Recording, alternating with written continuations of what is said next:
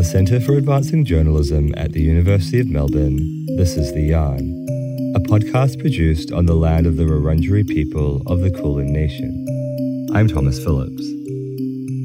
Today, we're bringing you the second episode of our new series called News Bites.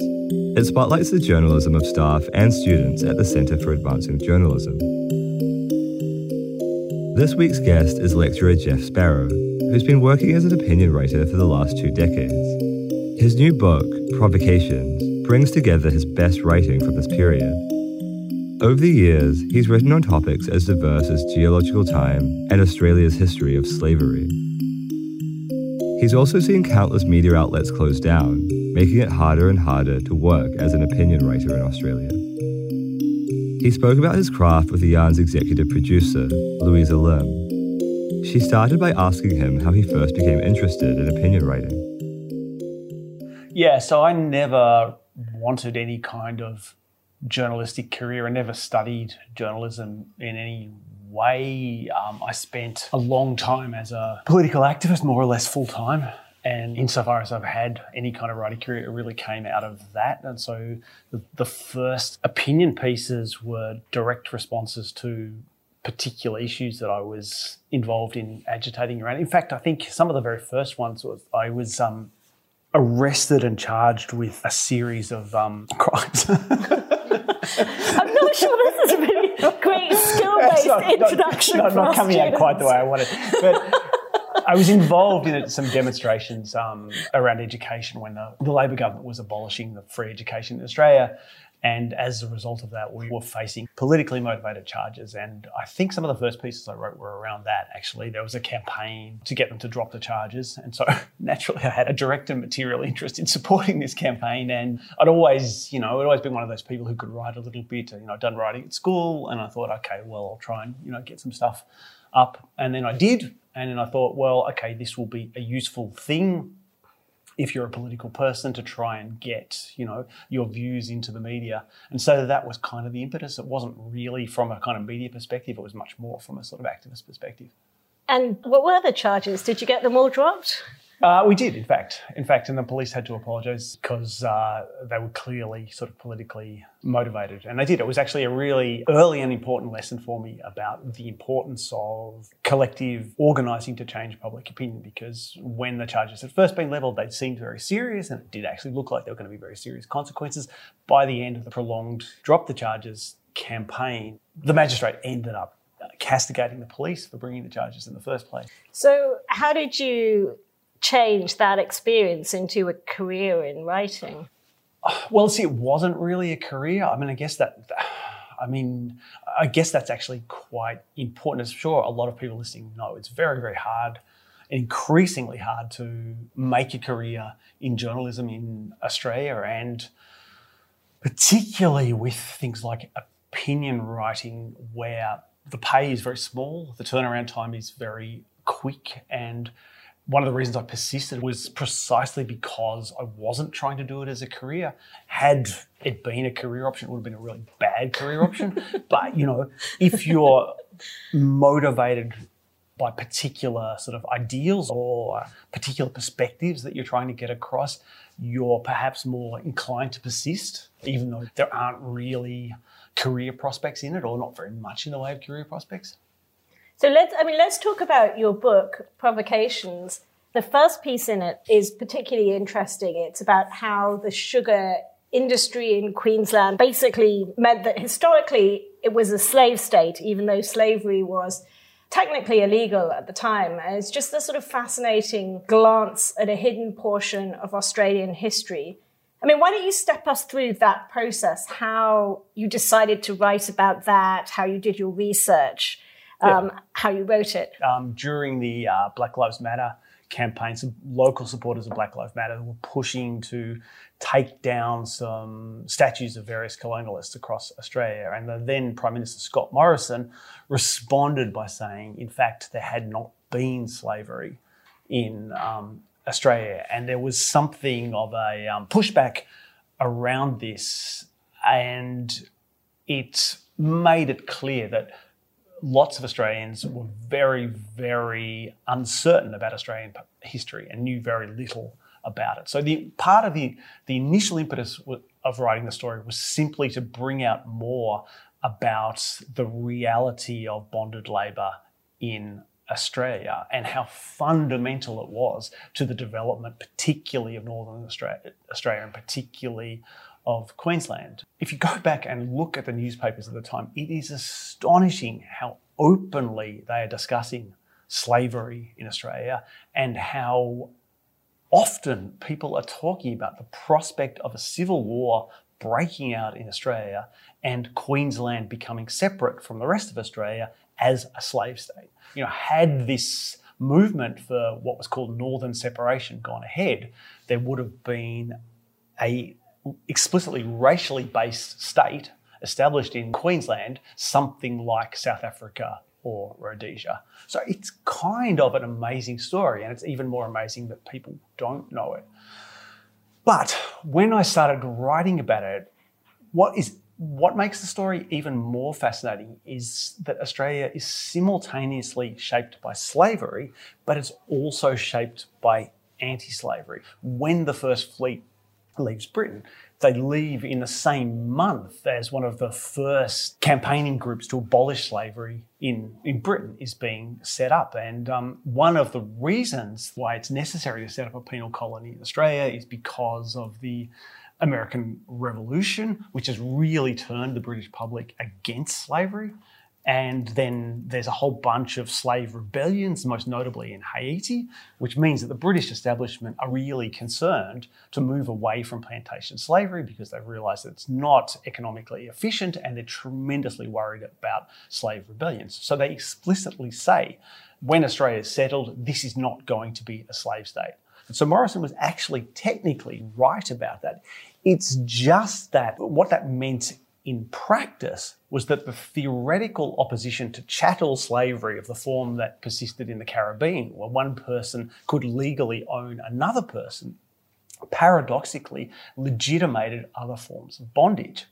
So the anti-slavery activists in Britain were mostly quite conservative and religious, and they were very much focused on the idea of individual responsibility. So one of the reasons they were opposed to slavery is because slaves couldn't take individual responsibility for their action. So they simultaneously thought slavery was bad, but thought incredibly severe punishments on people who sinned were good.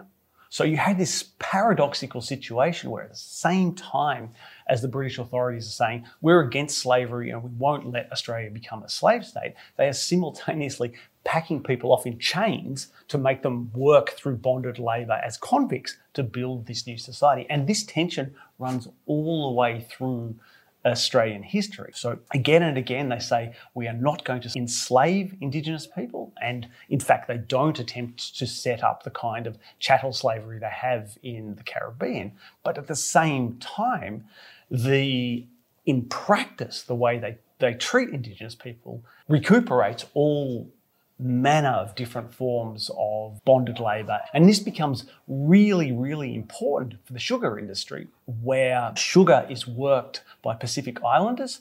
In theory, they are supposed to have signed contracts to come and work in Australia. In practice, they were often kidnapped and worked to death. So, I mean, you have this whole interesting period of history. How do you go about writing that? Yeah, look, I don't think it's worth writing a piece unless you've got something different to say. Otherwise, it's not worth it for the money. Why do it? So for me, that's the key thing. Have something interesting to say. Is there something that's not being argued by someone else? And if so, I will try and do it.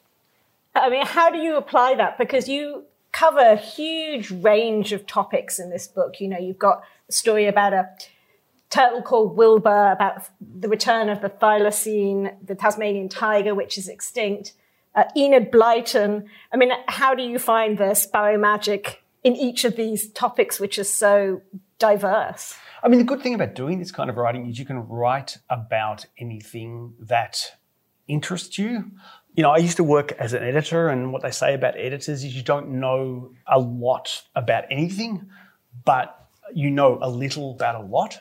And I think it's the same thing with this sort of writing, that to write 1,000 words about something, you don't necessarily have to have a great deal of knowledge. You just need to have a kind of curiosity and, a willingness to follow train of thoughts. And what's really great about it is it gives you an opportunity to do some of that stuff, So the piece about the turtle was I pitched a feature to The Guardian about climate change, and the hook for it was life forms that live a long period of time. So there are turtles that are alive that, met Charles Darwin because they can live for hundreds of years. There are whales that are around 500 or 600 years. There are trees that are 3,000 years old. Well, it's a kind of cool way of raising some of the issues connected with climate change, which is to do with geological time, simultaneously to do with geological time, deep time, but it's also increasingly to do with the fact that we are running out of time. If you're meeting Wilbur the tortoise, I think it was, it gives you a narrative. This point about pitching editors, how do you go about that? Because I write a lot of opinion pieces too, and I invariably think I have an amazing idea. And if I pitch it, I often find the editors are much more interested in a much more basic and banal idea. Yeah. They often go, oh no, that's not interesting, but what about this? And they say something which I think is completely boring and obvious, but I'll often write it anyway. How do you go about deciding which ideas are worth writing about? It is difficult in Australia, I think, because, there's a relatively small number of outlets compared to other countries. In fact, there's fewer outlets now than when I started. And I think the calibre of opinion writing in Australia is pretty low compared to other countries. And there is a sort of blandness that kind of prevails. However, if you are able to sort of establish your own niche, I was fortunate enough to be offered a contract on The Guardian because it's a left-leaning publication, there was a certain space that I could kind of fill and, But in terms of, students who are looking to pitch pieces, establishing relationships with editors is incredibly important, and that is something which is to do with practice and perseverance as much as anything else. Making those initial kind of cold calls is horrible. Once you've actually got sufficient relationship with an editor that they know who you are and that they will at least look at the things you send them, it's a lot easier. Yeah. And that they know you can deliver on time. I know you can deliver on time, that's always right. the key. So you're talking about niche, and I was going to ask you about your political stance. Your niche is basically being a socialist. And I went to a talk that you gave the other day where you literally said, and I wrote it down. Write things down. Prime Minister Scott Morrison is someone you wouldn't piss on if he was on fire. That kind of really explicit political stance, do you think it's good or bad for your career to have one? Oh, it's terrible. It's terrible. Particularly in a country like this, right? So I'm a socialist and I'm, unavowed about that. There are lots of other countries where socialists are a regular feature of the political landscape. Australia is particularly barren in that respect, and the political consensus in this country is so narrow that, I do a lot of work for the pieces that I write and a lot of research, and probably more so than people who have more centrist opinions, right? So irrespective of whether you agree with the stuff that I write or not, there's a fair amount of work that goes into it. But it's tremendously difficult for someone like me to be taken seriously in politics in Australia. Whereas if you're just some sort of buffoonish centrist who just says the same stuff that everyone else says, then you'll be on Q&A, lickety-split. You'll be on the insiders, stroking your beard and opining about the same idiocies as everyone else. But I think it goes back to what I said at the start. There are other reasons to do this rather than money. The world is in a terrible spot at the moment. If you have ideas that you think would make a difference, then you kind of have an obligation to try and argue for them. But you've been doing this for 20 years now, and in that time, the kind of shorter, it seems like everything is more personal. How has that changed the way that you write? Yeah, I think that's the case. So when I first started as a columnist in The Guardian, we were regularly writing opinion pieces of 2,000 plus words, which just don't do now. I think it's 900 tops. And part of that was just down to the analytics that everyone has now. But I think it's partly to do with recognising the different outlets that allow you to do different things. It's a skill set to write a short, punchy political piece, and that's a good thing to do in and of itself, but there are places where you can write longer, more in-depth piece. I used to do a lot of stuff for the Sydney Review of Books, for instance, where they will, I think I did a 7,000 word piece for them. They will give you the space to do that. It reaches a different audience and it does different things, but there are spaces where you can do that. This is almost like an anti-job talk. I'll talk about the economics of opinion writing. Is it possible to survive? Look, I was freelancing for a year and a half, not just as an opinion writer, but just as a freelance journalist and writer. So I was writing book reviews, I was writing features, I was writing opinion pieces. You can do it, but it's very hard.